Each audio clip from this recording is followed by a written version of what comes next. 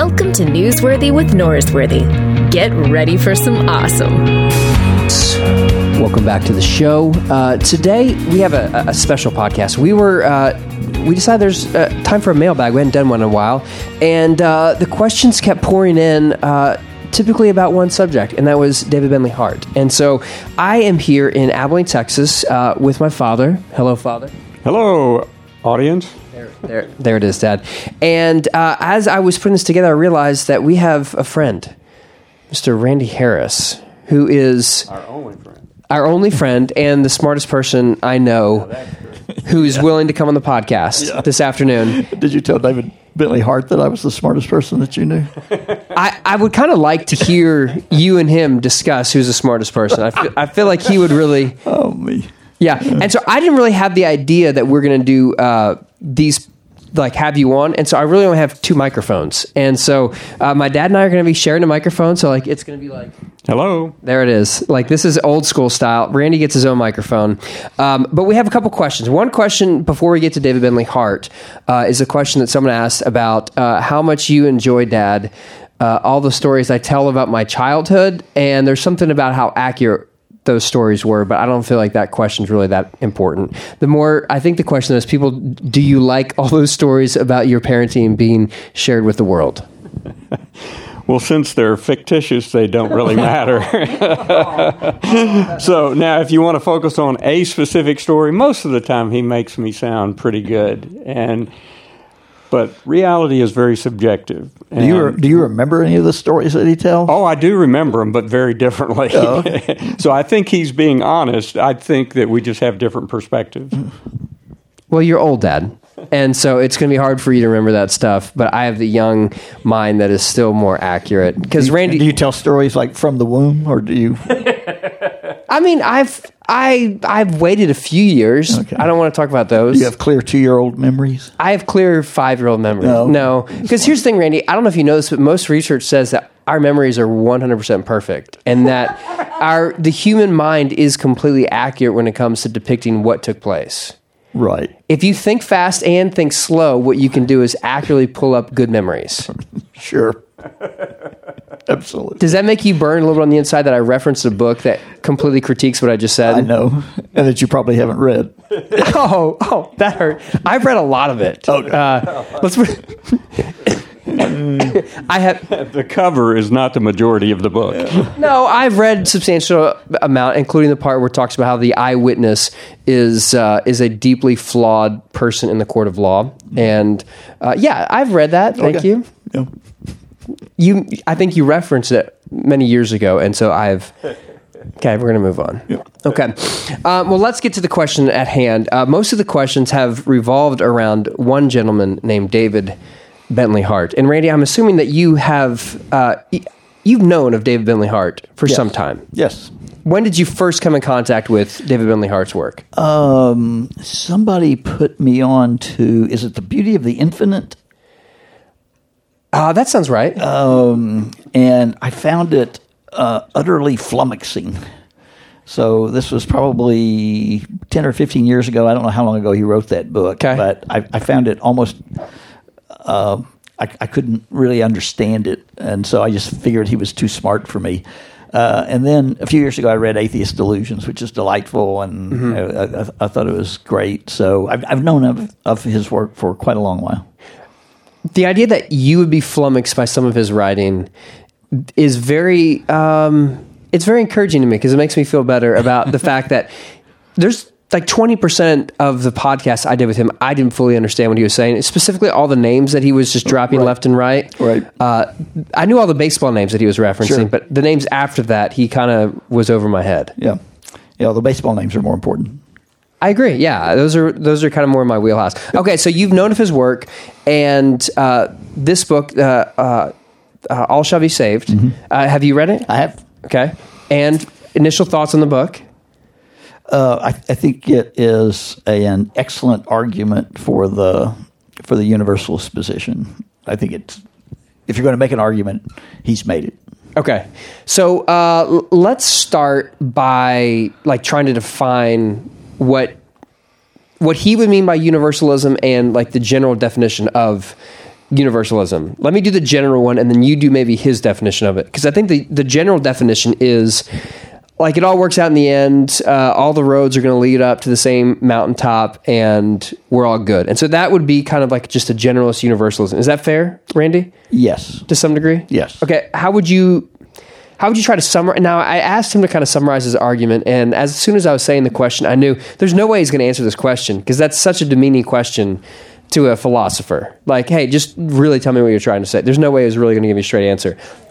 But how do you think he should have answered that? Well, I can't summarize his argument either, but it is not a position that says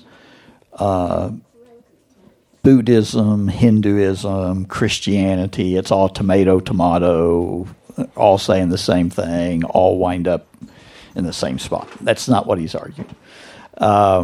He is arguing that God's redemptive work in Jesus Christ will eventually redeem all things. And it must, because Scripture argues that God is all in all. And if you heard the podcast, he's quite invested in that. And God can't be all in all unless he redeems everyone and everybody. Now, the argument's obviously a lot more complicated than that, but my understanding is that's what he's arguing. Okay. Can you add to that? Yeah, and I think one of the things that you did really well during the interview was that you specifically asked him, is this a pluralistic view, which Randy is saying, no, it is not, but it's all through Christ.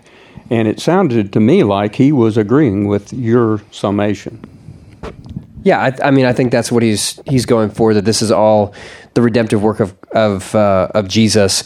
And can you flesh out more the idea of all in all, that for God to be all in all, there isn't a space that God isn't sovereign over. It's not like there's a space outside of God's jurisdiction, and that, as he referenced the I think it's the Pauline text from Timothy, that it's God's will that all shall be saved. Yeah, but I think he's nuanced about the way he understands sovereignty. Mm-hmm. And so sovereignty is sort of a function of God's goodness. It's not just raw power. Mm-hmm. And so if God's sovereignty and his goodness go together, then he must reign over everything, and that reign must bring about good. Mm-hmm. That dog in the background is the opposite of his argument. And disagreeing with me. The dog say not all shall be saved. Yes.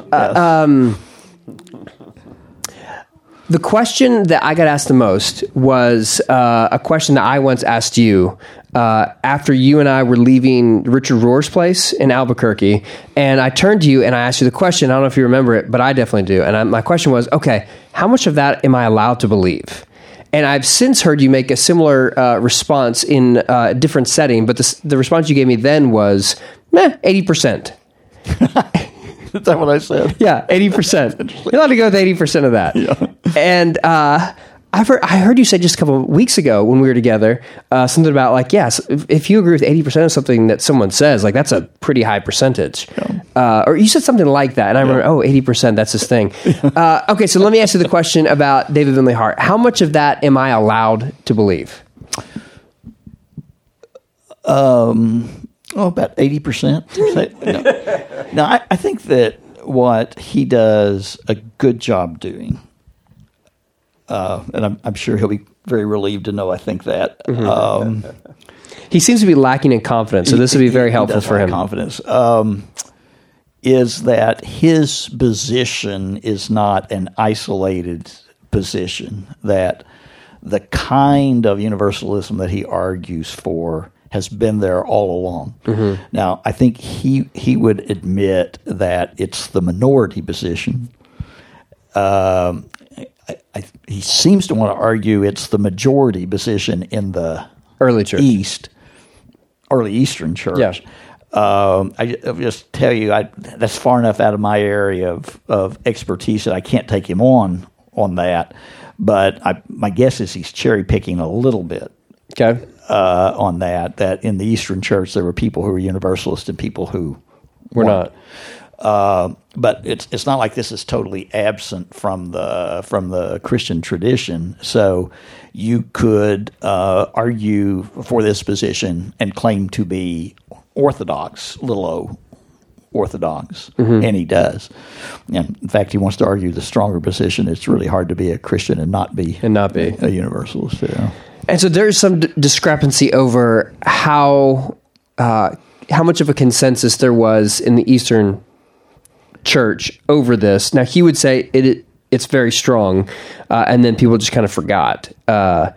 But there's some debate over how accurate that statement is. I think there would be some debate about that. Yeah. And if you might remember one Rob Bell, who wrote a book called Love Wins, and I think Rob was jumping to make some of those same moves that, hey, I wasn't the first one to do this. I'm putting ideas out there that others had pushed forward long before I started doing this.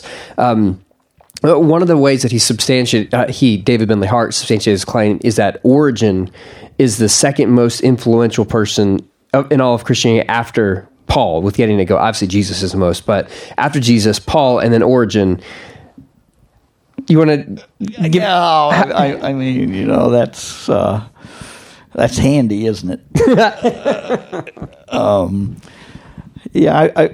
Again, I'm not buying that, but I take it that part of his point would be there's a real sense in which Origen is the first systematic theologian, and in that case, what he's arguing is true. He's changing the game in terms of what kind of theology is, and so I'd quickly concede that point, but.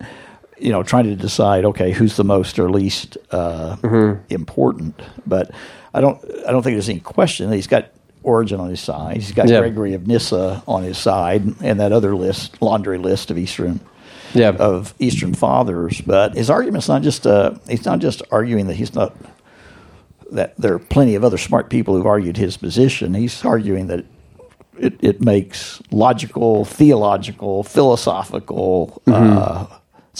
More sense than what he calls the infernalist position. Yes, and I went out and fleshed out the rest of the list with Origen being number 2, Paul's first, Max Lucado is 11. You're 26. 26? Yeah, 26. Am I 26 with a bullet? I mean, no, like you're just a standalone 20. There's no asterisk by your name. Okay. Some people are assuming that there are some preaching enhancing drugs that are underneath the... so I'm neither moving up nor down. No, I think you're pretty much stuck right at 26. Okay. But anyway... where does your ranking fit? Number 3. No, but 3 on the... Learned humility from... Yeah, from David Bentley Hart. No. So... I had a train of thought and just lost it. I think 3 is a little generous, but it's also optimistic of what can happen in the next 60 years of my life. Anyway, the big point is that Hart is trying to say, I'm not the one arguing this from the beginning. I'm trying to say this is an argument that's long since been there. And he's a philosopher, but what he's trying to say is that ultimately the text is pointing this direction. Absolutely. How much of his read on the text do you think, obviously he's a translation that came out in the last couple of years, how much of his read on those specific passages do you think would change the way that he interprets certain texts? Or do you think his that most traditional interpretations of the New Testament, for example, the NRSV or the NIV, the New American Standard, would all give that same conclusion that he's relying on, that most texts point this direction? Again, you're pretty far outside of the area of my comfort, but I think that, for instance, some of Augustine's positions are based on bad translations of the text, and he couldn't read Greek very well, and he couldn't read Hebrew at all. Okay, so, but if you're asking how much hinges on Hart's translation versus Standard Committee translation, I'm guessing some. And whether his translation is leading to his position or his position is leading to his translation, I imagine that's working both ways. Yeah. However, I think one of the things that he does that's helpful is you have all of these passages in Scripture that talk about all. Yeah. You know, how God's going to redeem all things. And what he basically accuses of is you don't take any of those seriously. You know, the ones you take seriously are the ones in the synoptics about eternal punishment, and then you have this whole other raft of passages that go in another direction, and you just kind of explain why they don't mean what they seem to mean. And so I think that's a good challenge. You know, which passages are you going to privilege? Yeah. Your line, or your, I don't know if it's your word, but I feel like it is because you're the one who introduced it to me, is Scripture is not, what is it? It's not univocal. Right. That we all are having to privilege one text over the others. Yes. And I think you've accurately described what has happened in the past, that we've privileged those texts about eternal torment. But going forward, do you think there should be a greater emphasis given to other ones, that we've kind of made second-class texts? Sure. What do you think that would look like? Well, I think whenever you discover a group of texts you haven't paid sufficient attention to, you should pay more attention to them and see how that changes your theology. Mm-hmm. And I don't know. Yeah. What would happen? You might wind up where David Bentley Hart is. You might end up over there. So we obviously had to talk about Hitler, because I think everyone has to talk about Hitler when you talk about eternity, and not so much Hitler, the actual person, but what Hitler represents. And in some ways, he's the shorthand for people can be awful, and no one else ranks higher in that list in most people's modern imagination than Hitler. And so his argument is to make a discussion about how much freedom one really has. And Dad, I know that you've always talked about determinism, and you've got some strong opinions on that. As he was processing that idea of Hitler wasn't as free as we think he is, how is that connecting with the way that you understand freedom? Well, I do think that there's a number of factors that limit our ability to make a free choice, that no choice by itself is in isolation. It always has a context, a background. So that's part of my answer. I really appreciated some of the things that he brought up about freedom, about the whole idea about being able to choose well, that freedom by definition requires the ability to choose well, which means that you have knowledge, you have information about what is a good choice. I was very pleased that he also indicated that none of us ever arrive at a point where we have all of the information and consequently we are ultimately free, is the way I would read that.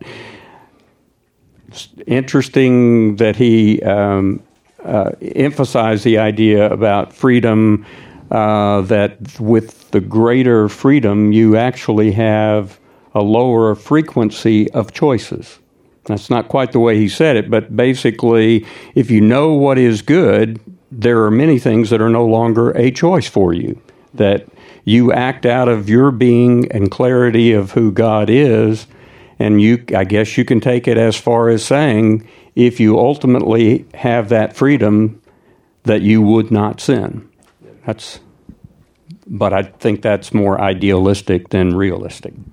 He used some, I guess it's a known story, Stockton's, the idea of if you know there's a tiger or the fair maiden behind. Right. Lady and the Tiger. Lady and the Tiger. That's common. Yes. Is that in you? Yes. Is it? Okay. I'd never heard it before, but I want to pretend like I did. What do you think the point of that story is trying to communicate? Or that, whatever you call it? Well, I think it's what Larry was saying, that if you had perfect rationality and perfect information, you would make a perfectly free choice. You just always make the right choice. But human beings are never in that position. Mm-hmm. And so I think for him, I actually think it's a really strong argument against what I would call the Armenian infernalist position.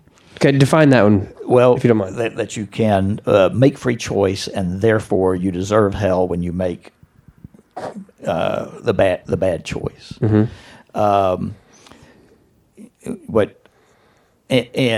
part of Hart's argument is hell is purgatorial. And at one point in the book, as I recall, he says it'll be unpleasant enough where you'd probably want to pass on that part if you could. But it is in order to continue the process of bringing you to God. Otherwise, it's sort of indefensible. But I would recommend to your listeners a recent book called Behave. It's a doorstop of a book. It's 700 pages long, written by a Stanford, kind of neuropsychologist who spent a lot of time studying primates. And it is an excellent sort of, this is everything we know about why human beings behave the way they do. And at the end of that book, you will be very convinced that freedom is much more limited than you thought it was. Not totally absent, maybe, although it's about as good an argument for determinism as you're apt to see. But we all are choosing much less freely than we think we are. And if that's true, then how can a sovereign and good God provide us equipment in such a way that we are going to be insufficient to the task of always choosing the right, and then punish us eternally if we don't? That's, I think, what he's arguing.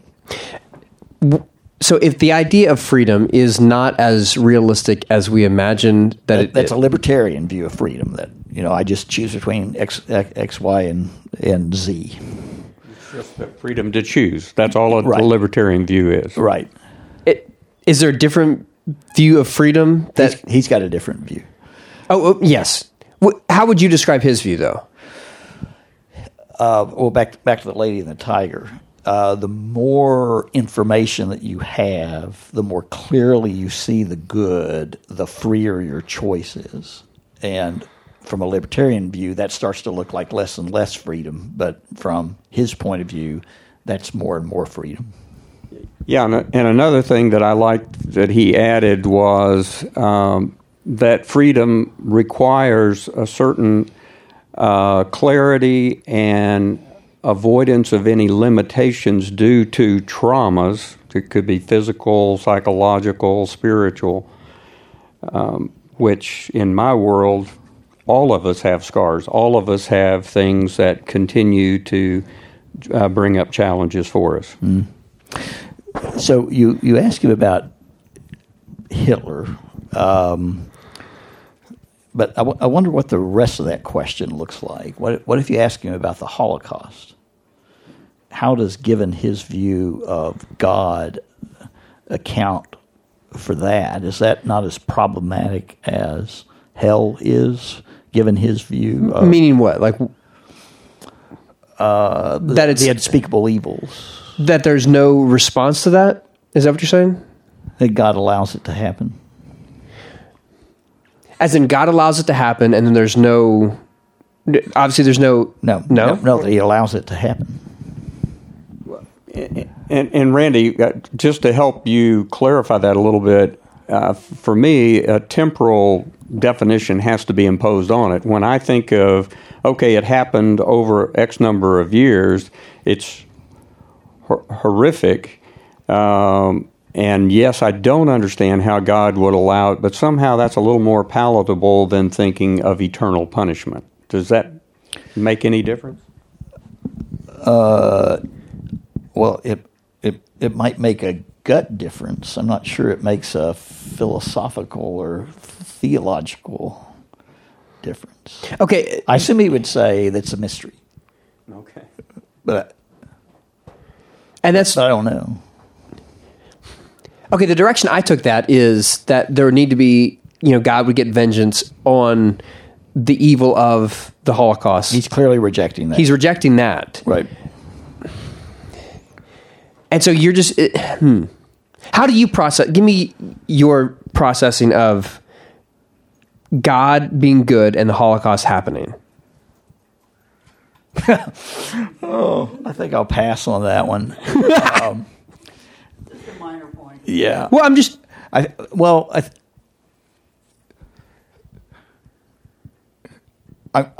just pointing out what one of my colleagues has pointed out to me, that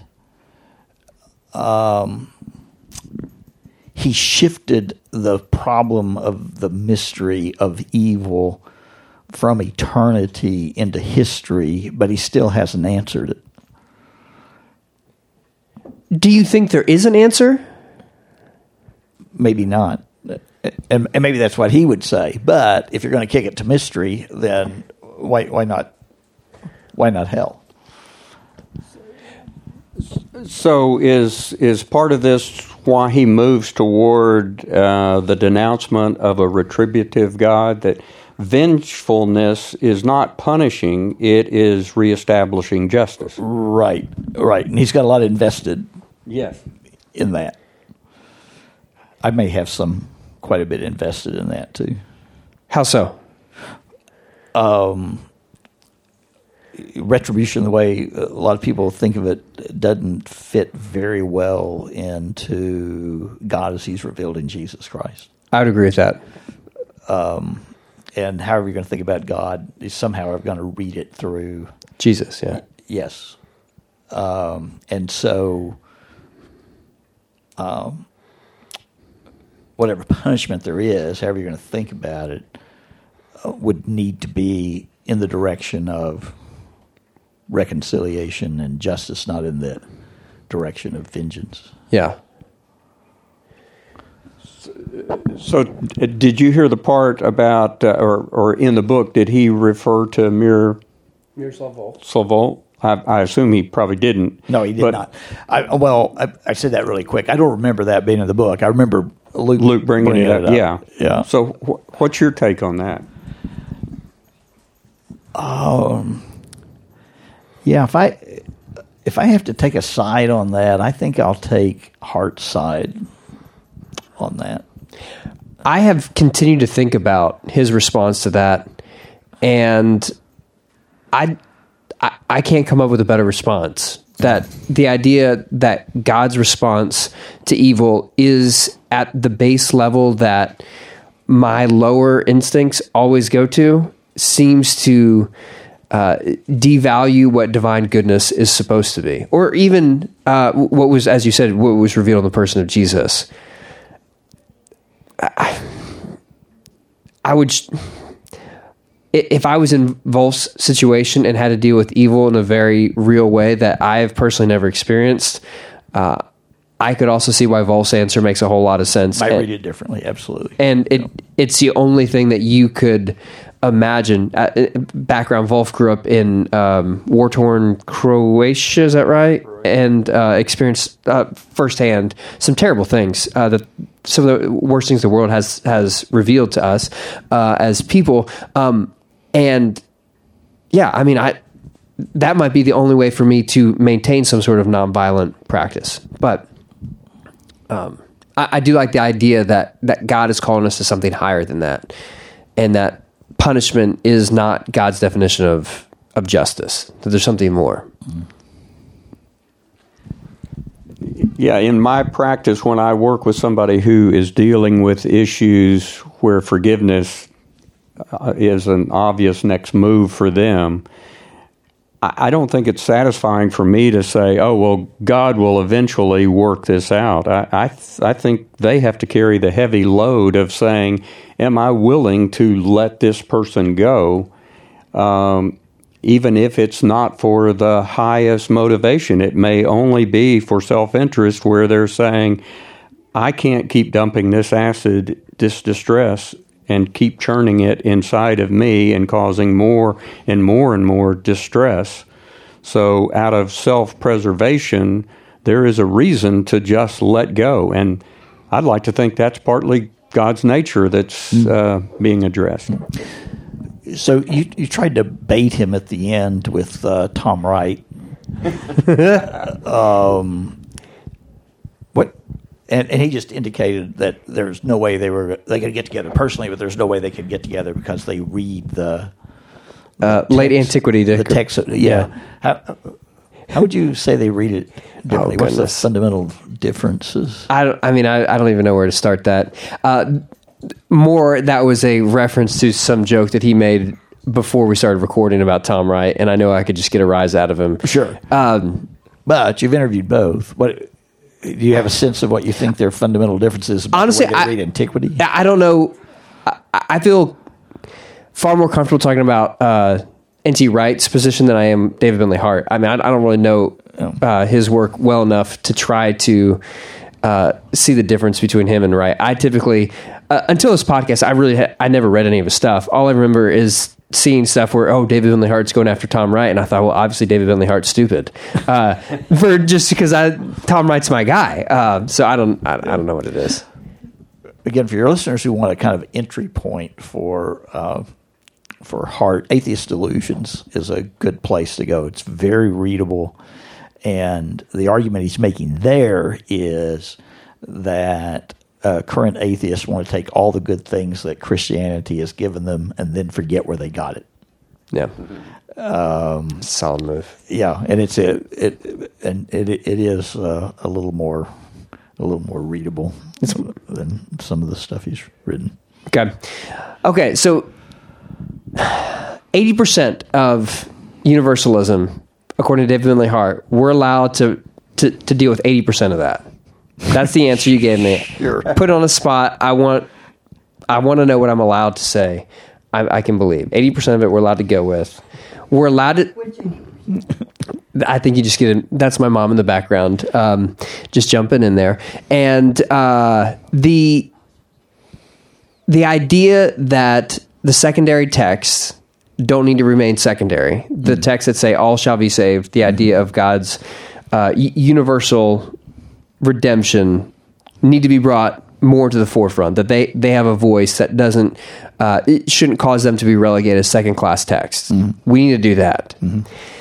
One of the other aspects of what Hart is pushing us towards is a way that changes how we view all people, because the idea that God creates humanity and that all have the image of God in them, all have an intrinsic worth and value, which of course we see that over and over again in the life of Jesus, that somehow that could turn, and in the age to come, that somehow God could be okay without all of humanity being reconciled together.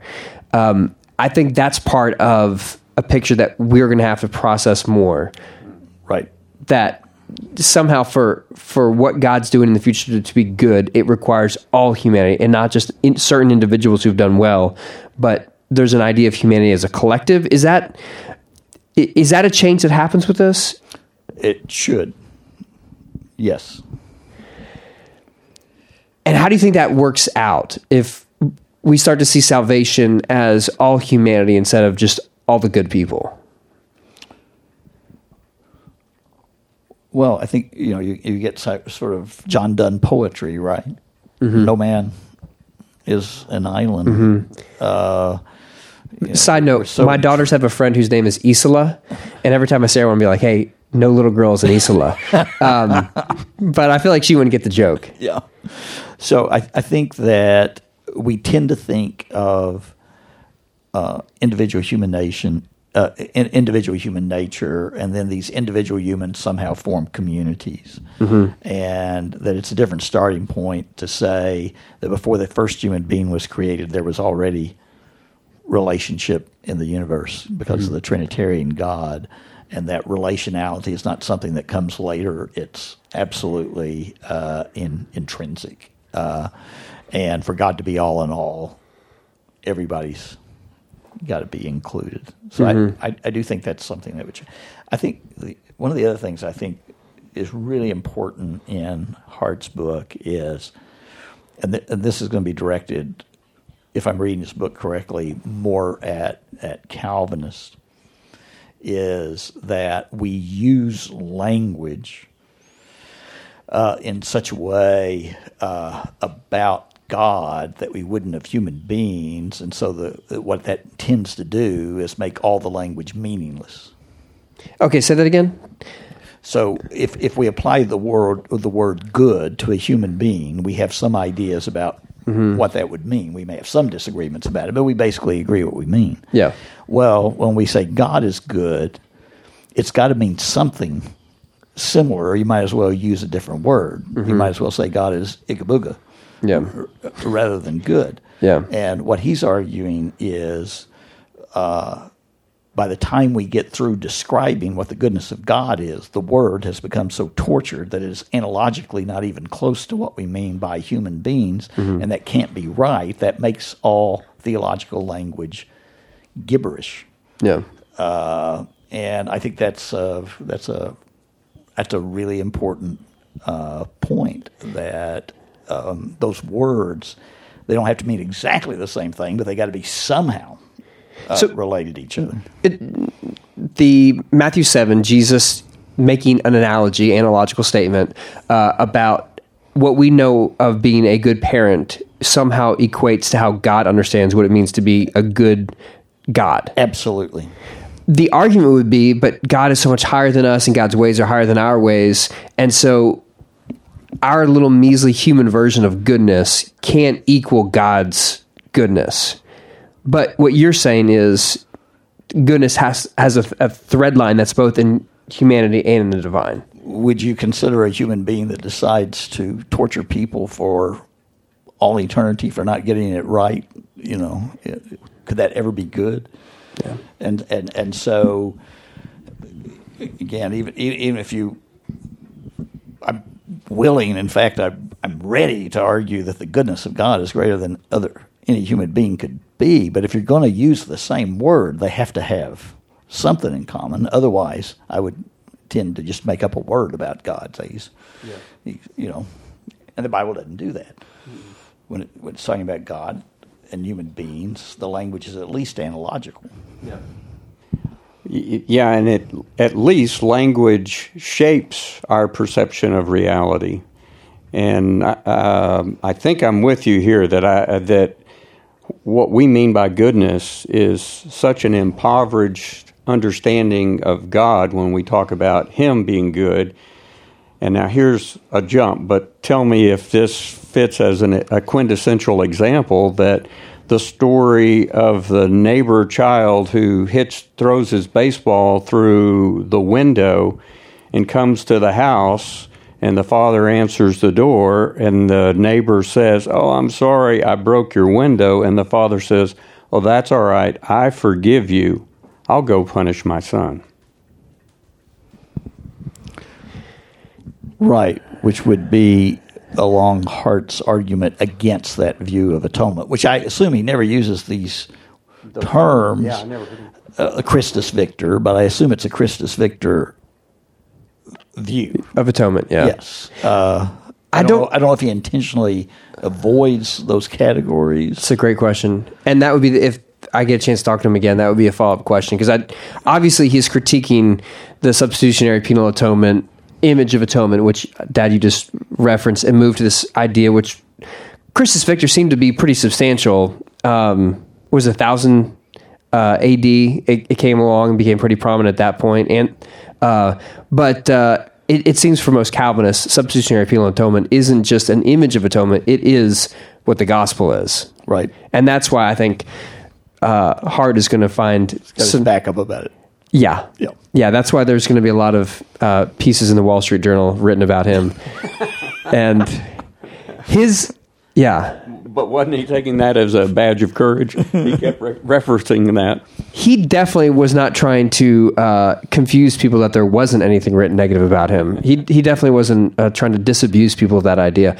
But atonement, which his whole premise is built on what happens in Christ's death, that it does something for all humanity. It's built around a Christological atonement, but his atonement is going to be different than what has unfortunately become the main view of atonement. So obviously Christus Victor, it has to be in there. And so maybe one day we'll ask him point blank about that. But yeah, that definitely changes it. One other thing that we did start with that I heard the following words were tweeted to me by a mutual friend of ours about my definition of the Churches of Christ. I don't know if you heard that part of the podcast. I did. He said it was. Now, I'm not going to wade into this person's name. I don't want to set that precedent on this road, Preston Road, Church of Christ preacher. But he said it was awful. And I feel like in that situation, I've listened back to it, and I felt like it wasn't, like, it's not A+ work, but you've graded projects and sermons of mine at least a C+, B-, wasn't it? Yeah. If it was on a if it was on a pop test, it's a B-. You know, if you knew the question in advance, I didn't know the question. Obviously, it would I be didn't more know. like a D+. Randy. But you know, on the spot, you know, I'm willing to be pretty D+. generous about That's that. just hurtful, right? We're going to edit that out for sure. Okay, I've got a story about you I'm telling in my next book, which I didn't need to get a release from you for some reason, according to my publisher, and now I don't feel bad about it. So, okay, a D+. That's painful. Okay, What do you think is significant about the identity of Churches of Christ in this particular discussion?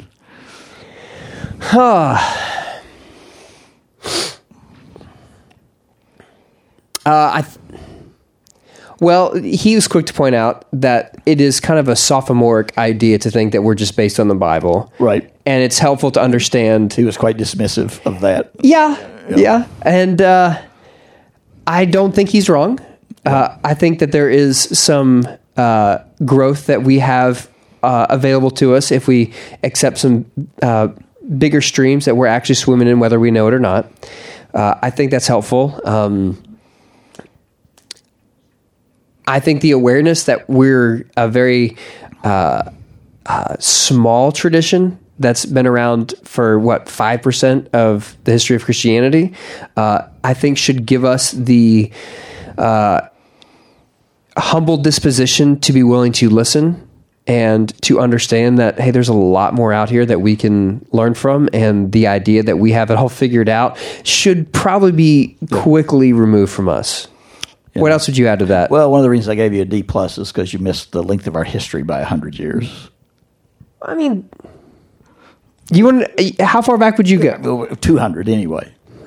Okay. Yeah. I never did great in restoration history. Rather than 100. But I would say a couple things. You know, one of the things that it would be hard to explain to him who doesn't know us is, okay, you can make the argument all day from Gregory of Nyssa, but if we can't be convinced it's grounded in Scripture, then it's not going to fly. Yeah.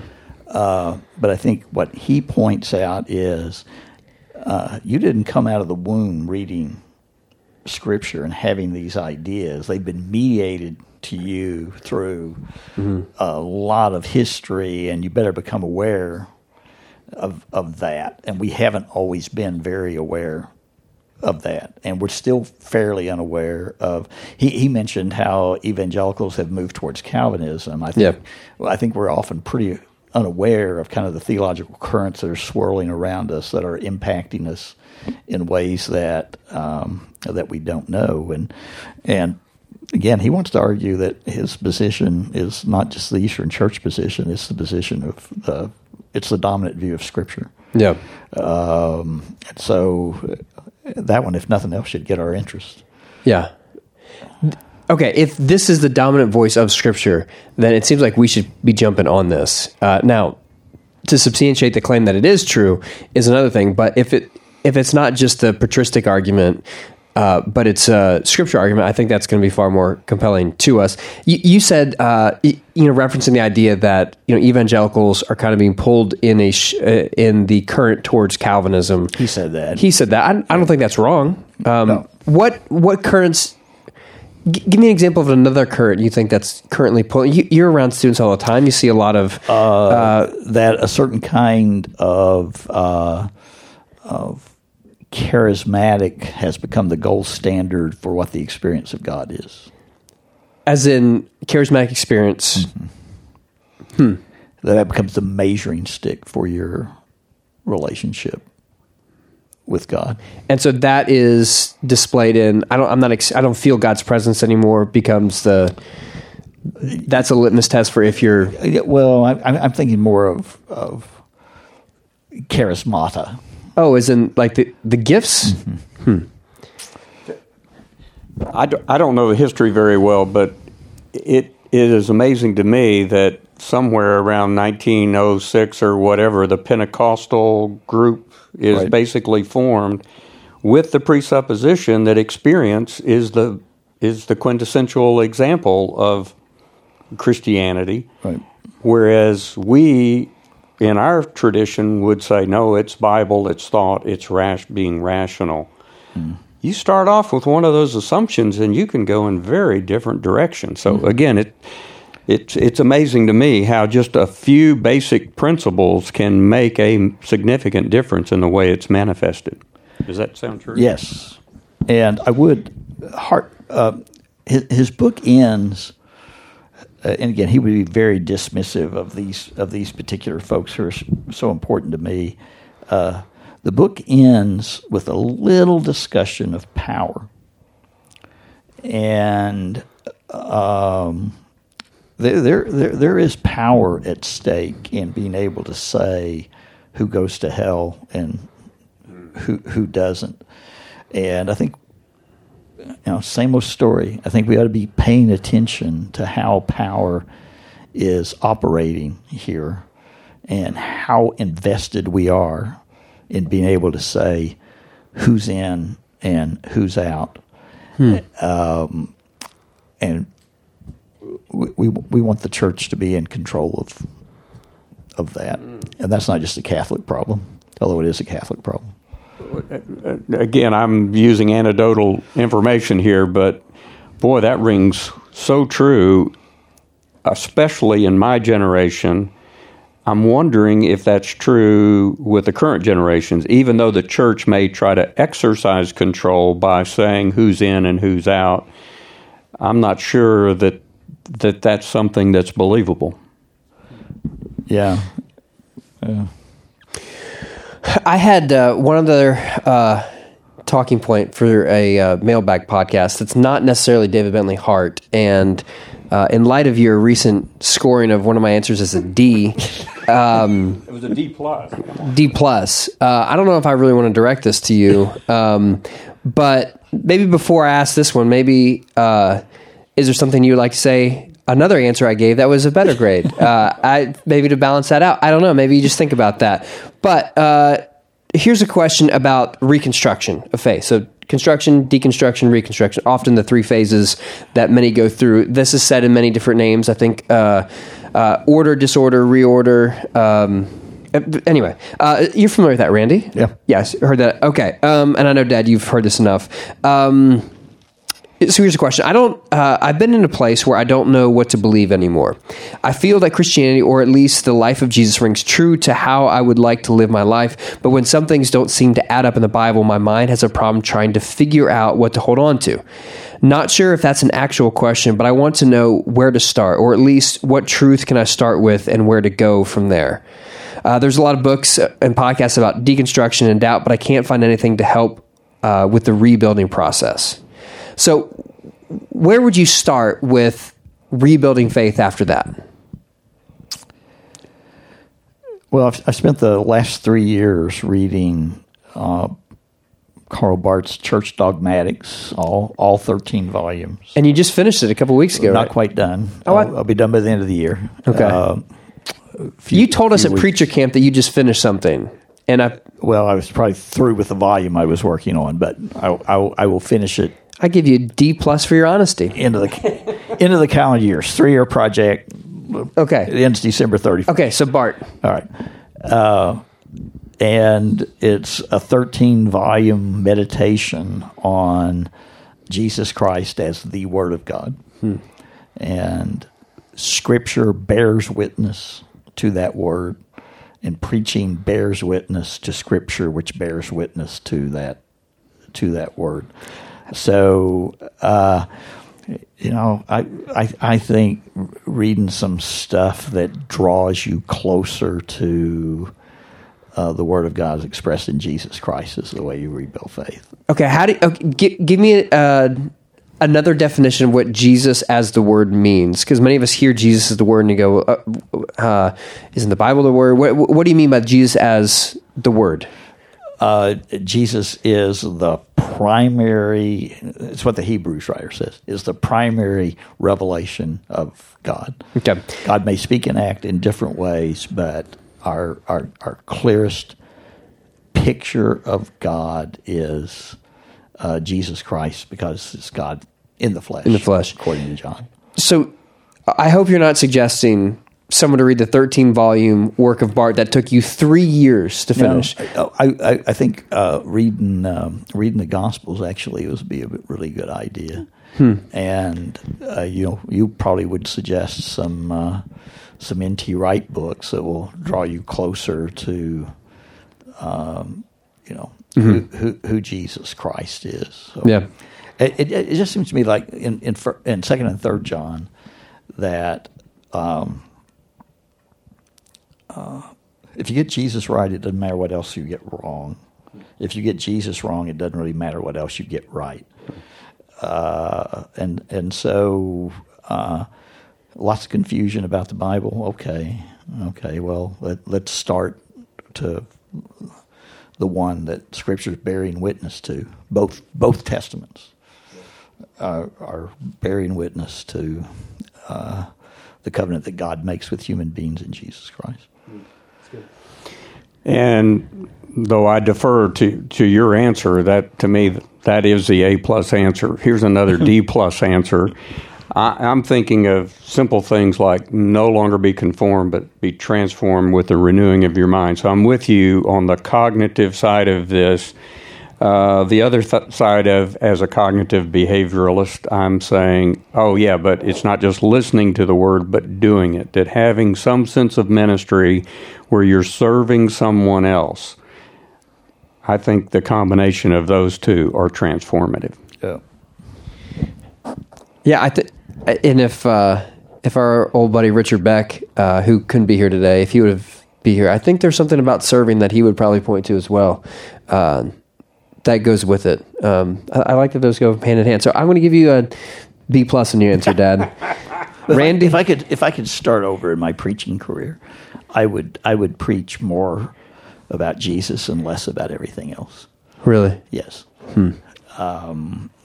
And I do think that Larry's right. You can't stand, and Richard, you can't kind of stand out and make a judgment about it. You have to enter into the way of following, and then you start to find out if any of it's true or not. And sometimes that's what we want to do. We want to kind of stand out here and make objective judgments as if there were such things. Yeah.